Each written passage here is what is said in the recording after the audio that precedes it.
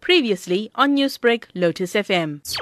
It doesn't come as a surprise, the moves by the chairperson of the Zondo Commission. Firstly, because the law seems to be pretty clear on this, that in terms of the Commissions Act, if you refuse with any just reason to continue serving under the subpoena and testifying, you're committing a criminal offence. What is maybe a little bit interesting is that Deputy Chief Justice also signaled his determination to get the former president to testify by saying they'll apply for a new subpoena, and they're also going to approach the Constitutional Court for an order forcing him to do so, which would mean that if they get that order, which we don't know if they will, but if they get that order, that would render the former president immediately liable for arrest if he then refuses to obey that order. How will that actually work? Because as we saw from the testimony of former SAA Chair Dudu Myeni, where she exercised her right to not speak and minimal testimony or evidence was given. One has the right not to incriminate yourself. Of course, that is something that will have to be determined with each question. Are you really liable to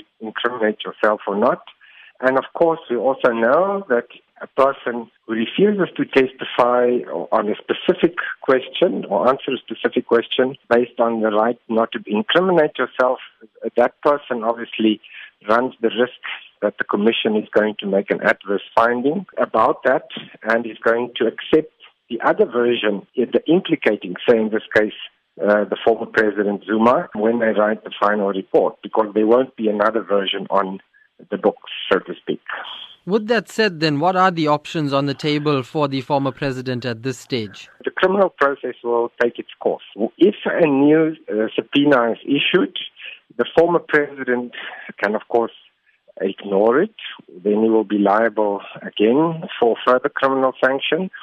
Or you can try and approach the court for an interdict, arguing that the subpoena was wrongly issued, that his rights in some other way will be infringed, and trying to get the court to nullify the subpoena, forcing him to testify. What are your thoughts on the time frame that all of this could take, seeing as though the Commission is expected to conclude next year, March sometime? For the moment, the criminal case, that is something separate. Trying to get the former president to testify obviously needs to happen. It needs to happen in the next month or two. Much will depend on the legal process. It will depend, firstly, whether the Constitutional Court will hear this application for a court order directly. Normally they don't, so it will be an exception. If they do, then it will speed up matters tremendously. If not, it will go to the High Court, then it will go to the Supreme Court of Appeal and the Constitutional Court. That will take 2 years.